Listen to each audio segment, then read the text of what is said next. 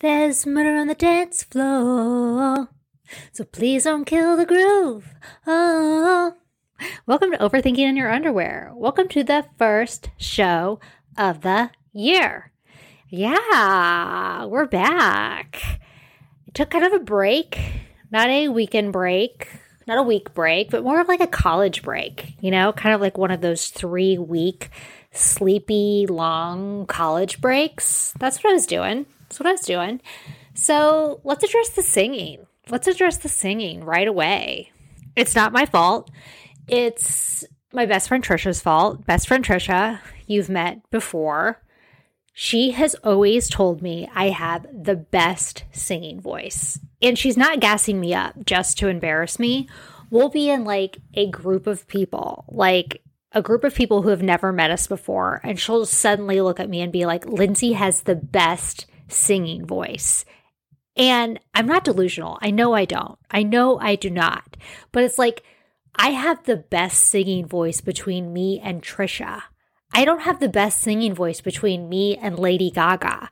Yet it has somehow given her this concept or this idea that I have a really good singing voice. And I know I do not, but I have heard her say it for 20 years now. So I continue to sing. And I sing out loud and I sing in the shower. And now I sing to you. There was one time we were in our 20s. We were at our dear friend Katie's engagement party. And there was a guy playing a guitar. And Trisha taunted me. And I went up and started singing Eternal Flame by the Bangles. I think it's the Bangles. With this guy. And he looked at me, at first he looked at me kind of excited, oh, I've got someone to add a little bit to this musical act. And then I started singing and he looked at me what gives you the confidence to think you can stand here and open your mouth? And first of all, I was well, A, Trisha gives me the confidence, and B, 4 vodka tonics. 4 vodka tonics gave me the confidence, which kind of leads to our subject matter today, which is dry January. And of all my drinking stories, I'm usually very embarrassed and I want to take them all back. But that one, I kind of love. It's a really kind of a funny memory and makes me laugh. Total side note, I have no idea why it came out of my mouth. Sorry about that. But let's talk about what I've been up to related back to the singing. What I've been watching, what I've been reading, what I've been doing. Because on those kind of long, sleepy college breaks, you tend to kind of dig into some TV shows, binge a little. Let's talk about it. So that song was from Saltburn, if you're in the know, right? Or if you're a 20-year-old, which I kind of fancy myself to be a 20-year-old. Saltburn is on Amazon. Sorry, took me a sec. Saltburn is on Amazon. And starring Jacob Elordi, he's your Gen Z god. I worship at the altar with you. He is amazing. This is not my hot take. I've heard people say it. He is the Leonardo DiCaprio of this generation. I agree. Hot, sexy, talented, multifaceted. Can't take your eyes off him. Love it. Love him. He's amazing in it. It's really more Barry Keoghan's. He's the star. He's the lead. He's the one that's carrying the story through. Protagonist. This guy is just his movie. He's really amazing in it. The whole thing is British, and I don't know what it is about a British movie. The minute you hear that accent, you're they're smarter than me.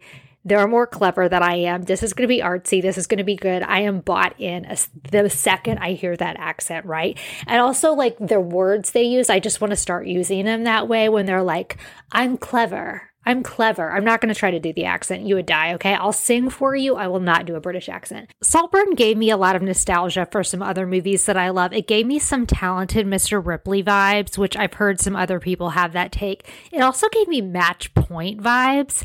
Is problematic now because of Woody Allen, and he's kind of ruined his whole genre for everyone, and I love his movies, and I was a huge Woody Allen fan, but Match Point is one of his best. I love that genre of like the aristocracy, and there's like an interloper making their way in and chaos ensues, catastrophe ensues. That rich people behaving badly is always just so fun to watch whenever there's that kind of genre of movie. Netflix should actually sort by that, like rich people behaving badly. And I think we would all just be like, add to favorites. If you're kind of loving Saltburn, I would check out The Talented Mr. Ripley and Match Point. They give you kind of the same taste in such a yummy way. Loving those two things. Oh, I also watched, which is more obscure, called A Nearly Normal Family on Netflix. And it is a psychological thriller. It's Dutch. All the voices are dubbed in. I'm not picking that to sound like I'm cool or anything like that. It just pops up. So I think I watched one Dutch procedural at some point, and now that's like all they're serving up to me. But I clicked on this one and it was really good. The dub in does not bother you at all, and you'll really like it. If you like a psychological thriller, which I love, it's like every genre I read, I watch, I listen to. That's what I'm watching. What I've been reading is Lisa Jewell books. So I read her new book called None of This Is True. And then I realized that I looked her up, as we do, and she has written 19 other books. So since Thanksgiving, I think I've read 5 of her books now.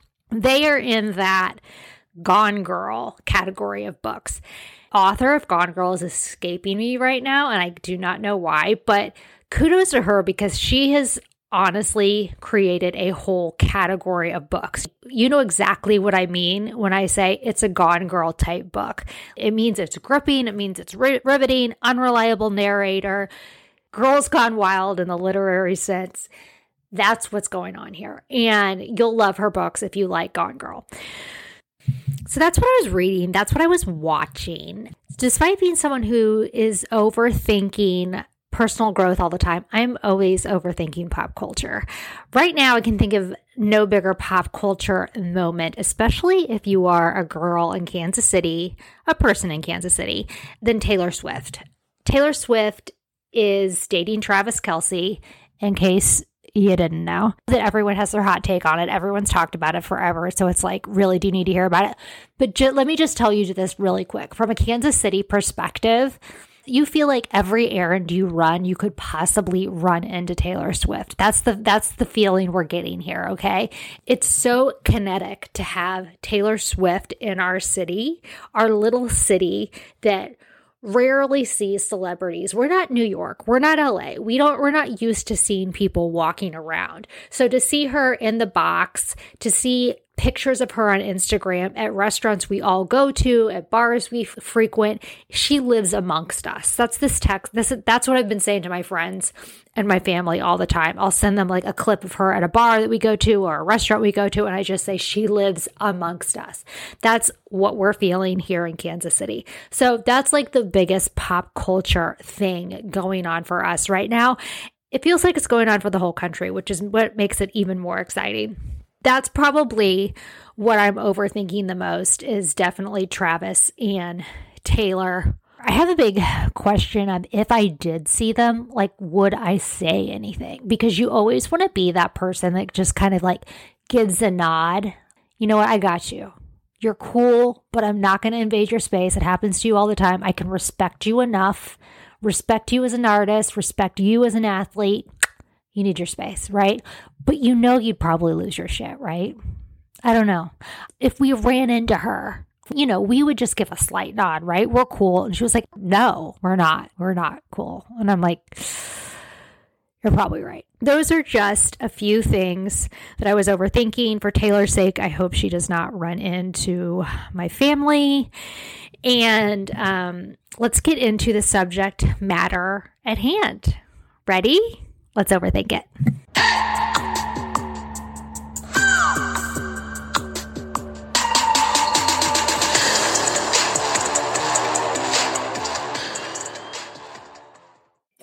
So first of all, I just wanted to talk about a little bit of a rut I had in the middle of December. So ruts are just, getting down a little bit. And I wanted to talk about that because it happens to all of us. And what happened was I got sick in the middle of December. And for all of my chronic illness babes out there, I feel you. I have chronic migraines, and with it comes a lot of fatigue and nausea. And sometimes I can't get out of bed for a long time. And it was about 2 weeks that I was down, and it can really get to you, physically and emotionally when you feel like that. And I'm not asking for a pity party because I know people have way bigger things than that. And I'm grateful that it's only what it is. But when you feel like that, sometimes what happens, and this is what happened to me, like the physical part starts to wane and you start to feel better. And then you're battling the emotional part, you're battling the emotional part of, okay, I know I'm physically feeling better, but I feel really down now just because I'm trying to like rev up my body again. Sometimes I think like some of the medicine that I take for my migraines gets me down too. So I had to I felt like start from square one, maybe not square one, but go through a lot of those practices that I have talked to you guys about. I literally went back and listened to that 7 steps to happiness that I shared with you guys. And I was like, okay, what do I need to do to get happy? In that, I say something that I think is so important, which is build a foundation where happiness can find its footing. And that one is the most important. And it's really just like creating happiness habits. And I had to just remind myself, get up, go to yoga, eat good food, get good sleep, do these things, and you will feel better. And one thing I did that I think helped me was it was just a Monday, which, Mondays are never good. And I said to myself, okay, do the things you need to do, those happiness habits.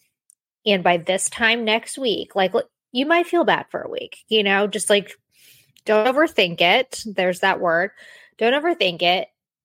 But by this time next week, I guarantee you will be better. There's no way you're going to feel as bad as you feel now if you do those things. And I did. I got up and went to yoga, even though I didn't want to. I ate good food, even though, you want a pizza when you feel like that. I was productive, all the things, right? All the things you need to be doing. I don't drink anymore. So it wasn't a matter of okay, don't drink. But if that is a place you are in where you're trying to pull out, I would say do not drink. Drinking is a depressant. So I did those things, and a week later, I am not saying that I was at my all-time best and feeling the happiest I've ever felt, but I was I moved the needle. I definitely moved the needle. And that was a great lesson on just the power we have, that we are in control, and that our happiness habits work. And so I kind of just was okay, let's keep going. Let's keep doing this. And happy to report I'm much better, feeling good physically and emotionally. But I just wanted to share that with you to let you guys know we all get in ruts, we all get in low places, and we all have to kind of do a reset, whether it's kicked off from a physical illness or an emotional thing from a breakup or something that happens within your family or a job setback. We all get in those places. And we have to just kind of start those happiness habits over again, whether it's exercising, doing a gratitude list, talking to ourselves in a positive way, eliminating things that bring us down, whether that's drinking every night and you go, well, why am I drinking every night when I know that I'm in a low place? Why am I adding something to myself that's making me feel worse? Which kind of brings me to the next topic of this podcast, which is dry January. So we are in that month of dry January. So I wanted to do a little topic about drinking today. And if you've listened to this podcast, I talk about drinking a lot. I mean, you might say I'm obsessed with it. I am obsessed with it. Dry January came about because it was I'm going to get this wrong because I'm not looking it up right now. I just kind of know this fact. It was a campaign by like Stop Drinking UK or something. And their campaign was Dry January, like go dry in January to get people to quit drinking less. It was like the British Council of Alcohol or whatever. Lots of times things kind of catch on. They kind of catch on in the culture and even spread over here to the United States. And we go, well, where did this come from? It kind of seems like it's something that's around all the time. And it was actually an advertising campaign. Santa Claus, also an advertising campaign, in case you didn't know that. And I hope there's no, 8-year-olds listening to this. I don't think I have a lot of 8-year-olds listening to my podcast. Dry January was an advertising campaign, started in the UK and has really caught on as a cultural movement that a lot of people do, stopping drinking in January to kind of give themselves a reset. Dry January is great to remind people about the effects of alcohol, about the benefits of going dry. But at the same time, if you're just not drinking in January and then saving up, and you can't wait to go crazy in February, it's really not doing you any good. And it's, you really are, drinking just as much the other 11 months of the year. And you're sitting there in January thinking about all the things you're going to drink in February.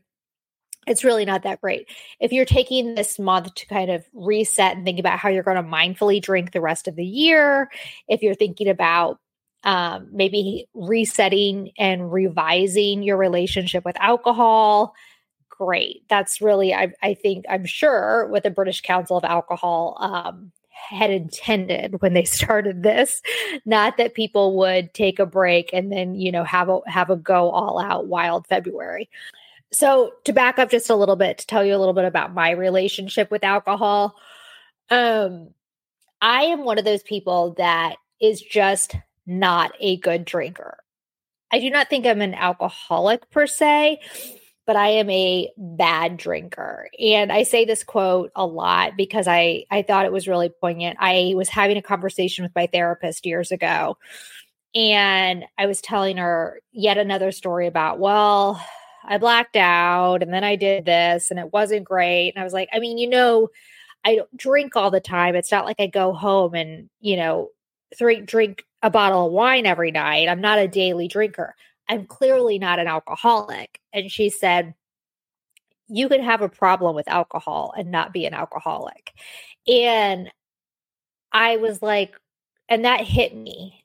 And that hit me really hard, that statement, because I was like, I do have a problem with alcohol, but I'm not an alcoholic. And I had always kind of equated all of the things you need to be an alcoholic. Do you need to drink a 6-pack a day? Do you need to drink alone? Do you need to, have alcohol affect your job and affect your relationships? Do you need to have all of this like checklist that we see all the time to be considered quote unquote an alcoholic and have to give up drinking?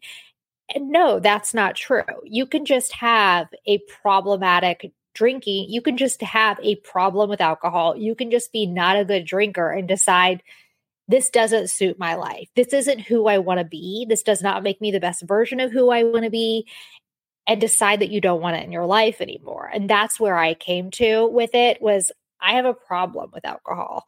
And if there's something that I have a problem with, I do not want it in my life anymore.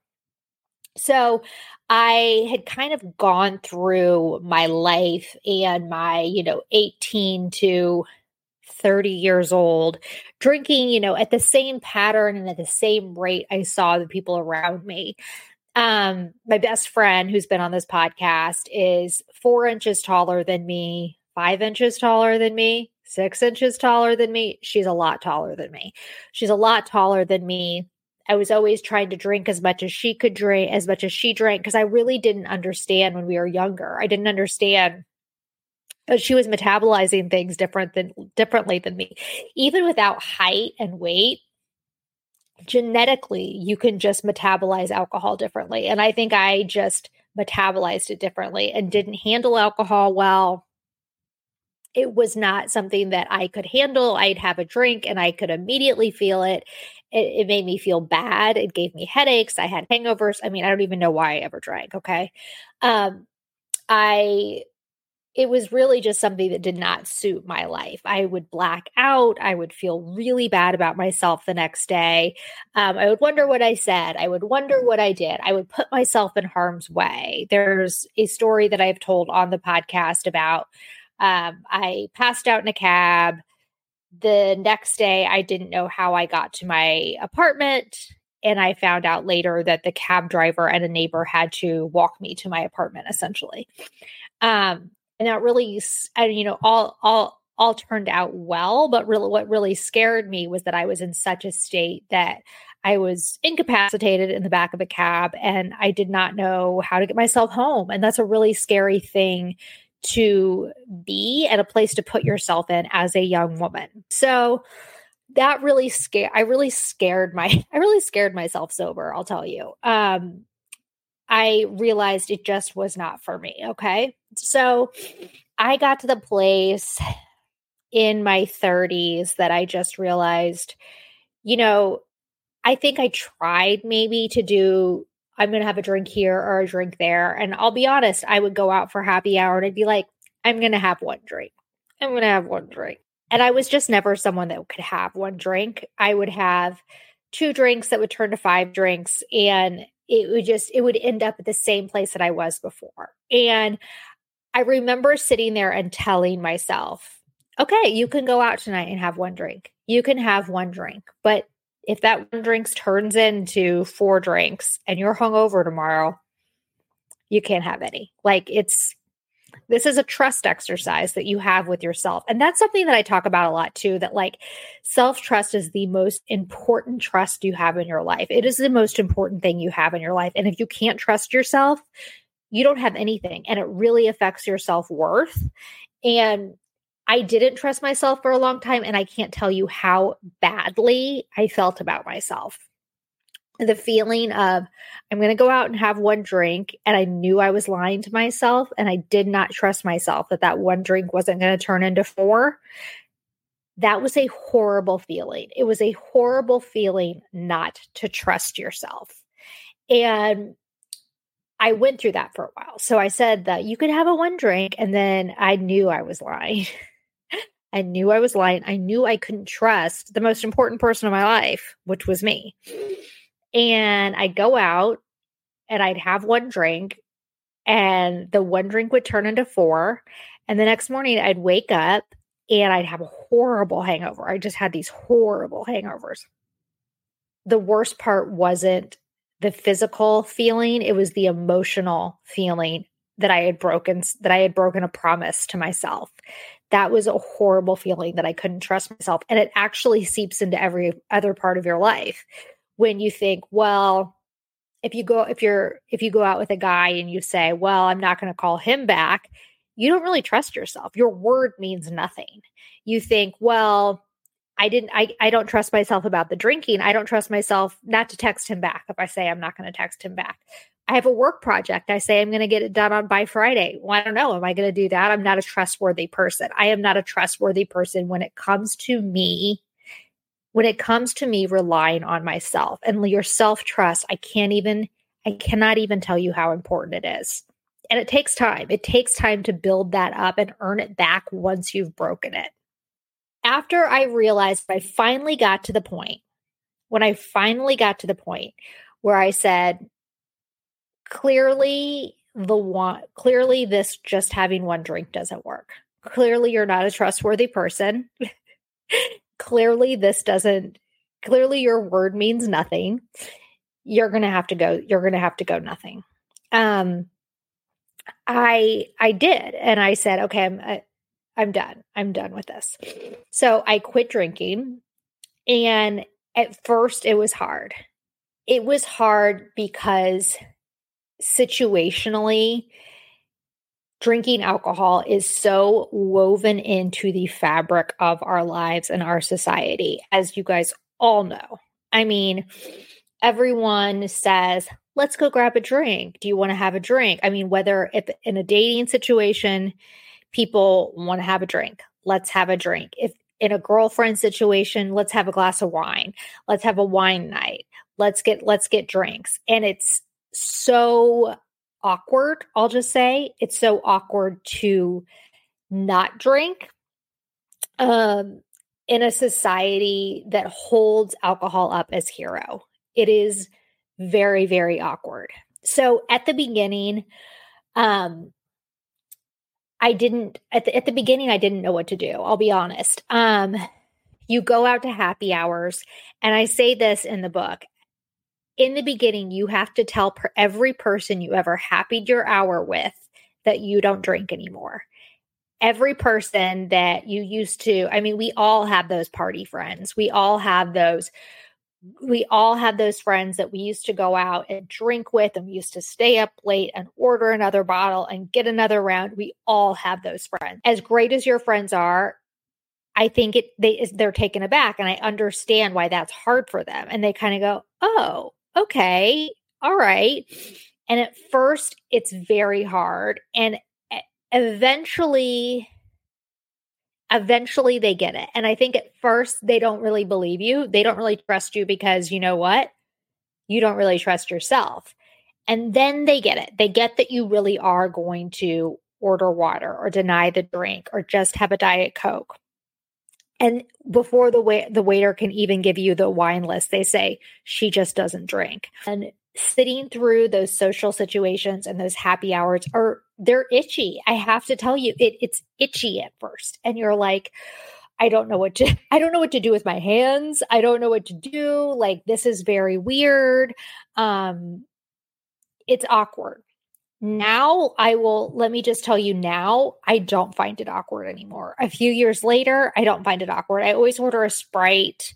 I kind of like nurse the Sprite, or I have a Diet Coke. And those aren't things I normally drink, like just in my everyday life. So they're kind of fun, I guess. I love to have an appetizer. So I'm just like, those are my treats, and I'm eating my appetizer. I'm drinking my drinks. I'm drinking my sugary drinks while my friends are having their cocktails. And that's fine for me. And I don't feel awkward about it. Now, I'm also at an age where happy hour really is a few hours. If it was longer than that, I'm not going out till 2 a.m. with anyone. I'm not staying up I'm not bar hopping and going out till midnight. So if you're 25 and you're trying to stop drinking, I have a lot more sympathy for that, because I have a lot of sympathy for you, because I understand that, your friends will start happy hour and then they want to go to the next bar, and they want to go to the next bar, and they go to late night bars, and they want to go to after bars. And keeping that momentum and keeping that energy is really, really hard. Whereas I'm at the age where my friends and I go to happy hour or dinner, and it's a few hours, and that they want to go home. They have families, they have work the next day. We're all busy. We are all in our 40s. It's not, no one's staying out till 2 a.m, no matter if they're having cocktails or not. But if you are younger, I understand how that's so hard. And what I will tell you, if you are younger, go to the happy hour, go to the party. When it gets to be 11 o'clock and your friends are staying out till 2, go home. I mean, if you want to stay out and you have fun being sober and dancing till 2 a.m. and it's no problem, absolutely do it. But if it's 11 o'clock and it's painful, go home. You're not going to miss anything. No one really even remembers. No one is going to remember. I mean, I've been in those situations and I've ducked out, and my friends have said the next day, they think I'm there. They go, "Oh, do you remember this? Oh, were you there for this? Oh, did this happen? Did you do this? Did you go with us there? Did you go with us to the next bar?" And I'm like, I went home at 11. They don't even remember. Like, don't make yourself think you have to stay up for your friend's blackout. You don't. Go home at 11 when you're ready to go home. It's completely fine, right? You don't have to stay up. And I will say the quitting of the drinking is one of the best, if not the best thing I have done for myself. It really is.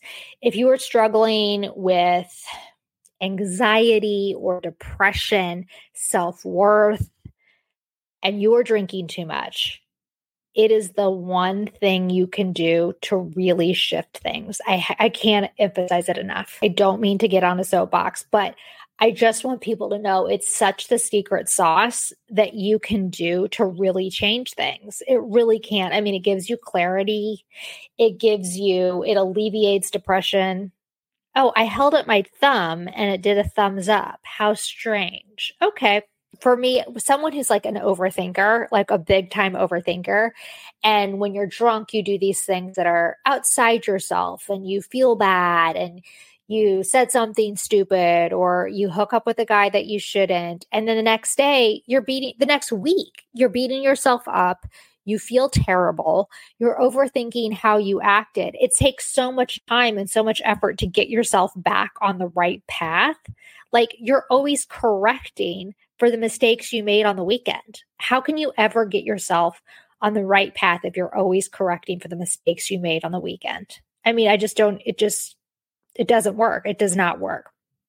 So I also think that the not drinking was such a crucial element to the self-trust. The self-trust took time. It took time for me to believe that I really wasn't going to drink when I went out to a happy hour or I had to go to a Christmas party or whatever it was. It took time for me to earn that trust. But with every kind of event or social gathering or whatever it was, I earned my trust back in little increments and elements, right? So I started to trust myself and that felt so good. And that did so much for my self-worth. And it bled over to other elements of my life where I trusted myself.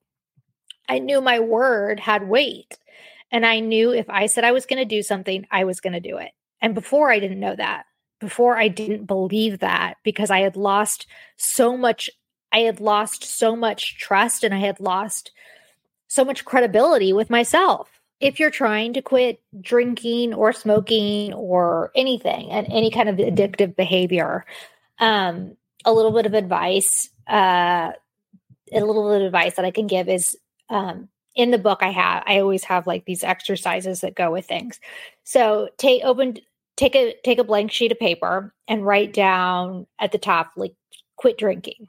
And on the right side, write down everything you get from stopping drinking. What would you gain from it? What would you gain? Clear head, better sleep, more self-confidence. Maybe I would perform better at work. Maybe I could get to work earlier. Maybe I could start working out. Maybe I could work out better. Maybe I'd lose weight. Maybe I'd have less anxiety. And then on the other side, write what you would gain from keeping your behavior. Social situations are easier. I'd still have wine night with my friends. Write down what you gain from quitting and what you gain from keeping it. And then see how it weighs out. And you know what? Maybe wine night with your friends outweighs all of the benefits. I'm not here to tell you anything. And you'll get to the point where one side weighs out the other, and you'll decide what's best for you in your life. But I think kind of seeing that on paper can sometimes push you in one direction or another, or at least help you see the benefits. And I think when it comes to addiction or drinking or behaviors that we all know drinking is a bit of has its downsides. It's very personal, like it's not like I drank through my 30s thinking this is a great behavior. I should continue this. You just get to the point where you're like, enough is enough. I've had enough of this. I'm ready for something better. So it's all just very personal when you decide that you're done with something. It's the same with a partner, right? When you're done with a problematic partner, I'm done with this. My friends can tell me for years that this should be over, that this is enough, that you're going to be better off. but not until that moment that it really hits you that you've really reached your limit are you going to stop for yourself, right? So it's the same with drinking. It's the same with smoking. It's the same with whatever it is. It's all so personal and you have to figure out what's best for your life. One of my thoughts on alcohol and dry January, I'm sure I'll talk about alcohol again. I'm obsessed with it. Sorry. And thanks so much for overthinking with me this week. And until next time, wishing you all good thoughts.